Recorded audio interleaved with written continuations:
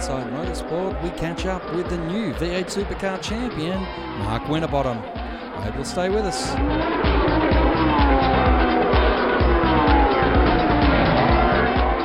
Mark Winterbottom wrapped up his first ever V8 Supercar championship on Saturday at Sydney's Olympic Park.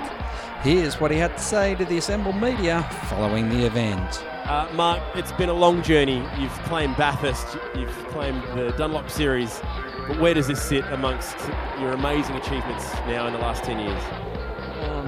I'm speechless, to be honest. Hasn't really sunk in, but everything that you've ever raced to get here has been an achievement. Whether it was karting to get into the category, and then the DVS, and then Bathurst as well, and then to win this. I've been trying for so many years and stayed at the one team for such a long time as well. So just to do it and see the crew's reaction when you come in and stuff.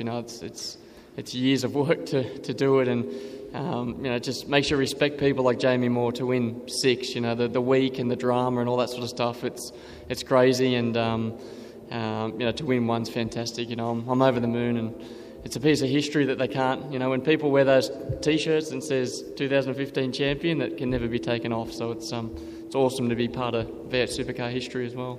You're going to have the number 1 on your door next year. How does that sound?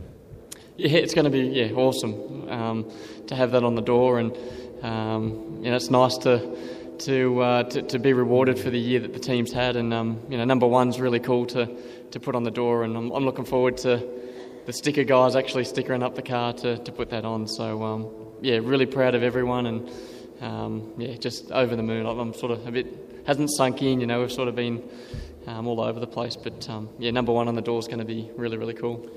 The in-lap after the checkered flag, you finally popped the visor up to give us the proof that there were a couple of tears in there. Were you expecting that outpour of emotion from yourself and everyone around you?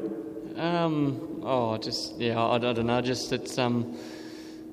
It's a release, I guess. Like you've just tensed and you finished the checkered flag and the crew's over the line and hanging over the wall and stuff cheering you on, and I don't know, just must have been fumey because I was tearing up a bit. But no, it's an emotional thing. We go through our life and everything it's all about this, So to get the ultimate reward, it pours out. It's awesome. The family obviously been with you the whole way. They're even here in the press conference right now. Did you have a chance to say anything to Renee as soon as you saw her? You still had the helmet on? He had the helmet on. We got a kiss in, so that was good. So, it's going to be cool to celebrate it with the family, and a lot of friends and people who have supported me along the way are here as well. So, unfortunately, they make you turn up tomorrow and race because I could hit the town tonight. So. Maybe I will. No, maybe I won't. But it's going to be cool to just do tomorrow and then get away and just really celebrate it, and family and everyone who's been involved with me, they know who I am and what it means to me, and it's a special moment. The championship lead was so big after Sandown, and slowly it got kind of whittled away over the last few events. Did any doubt sneak in at all? Were you confident the whole time? I felt pretty comfortable. We were doing what we could do, and when the car was good, I attacked, and when it wasn't, you conserved, and people, comment and choking and points and whatever. But end of the day, we put number 1 on the door next year, and that was my ultimate goal. We were pretty comfortable, but Triple Eight definitely have stepped up, Volvo as well, and a couple of other teams. So, saying that, we've had 2 pole positions. I've only had 3 all year, so we've still got speed, but just in race pace, we need to tidy it up. But I felt like I had control, but Sydney, hitting the fence or whatever, it's all over. So you're never too confident, but we're quietly confident. You know how quickly everyone's attention moves these days. We're focusing on tomorrow, Teams Championship. You've got a big job to do. I guess now you can drive a bit more freely, knowing that the Drivers' Championship's done, and you can really go to town on Jamie, who's in hot form here this weekend.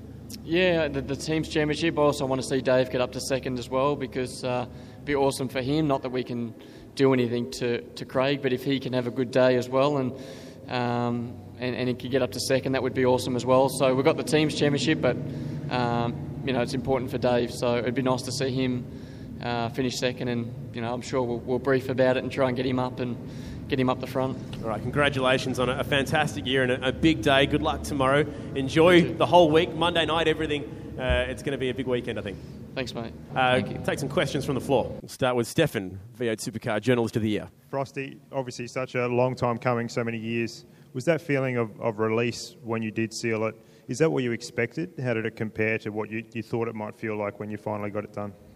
Oh, I never predicted what was going to feel like, but I don't know. I just dropped. When you finished across the line, it was like, I don't know, like you were tense, and then it just stopped. So I had no preconceived ideas of what was going to happen, but yeah, just to get it and know that tomorrow we can just go and race again and have number one sewn up. That's it's just massive relief, to be honest. But you don't know what you're going to feel. It's you can't think ahead, because all of a sudden a guy jumps you and you're left feeling a different emotion because you didn't win it. So that was thanks, mate. It was pretty cool. So but yeah, it's going to have different emotions. You're going to feel it now, and then tomorrow's going to feel like something else, and then Monday at the gala with the guys and stuff as well, and then back at the workshop with everyone else. It's like the gift that keeps on giving. It's going to be quite nice. Ford also played such a big part in a lot of your career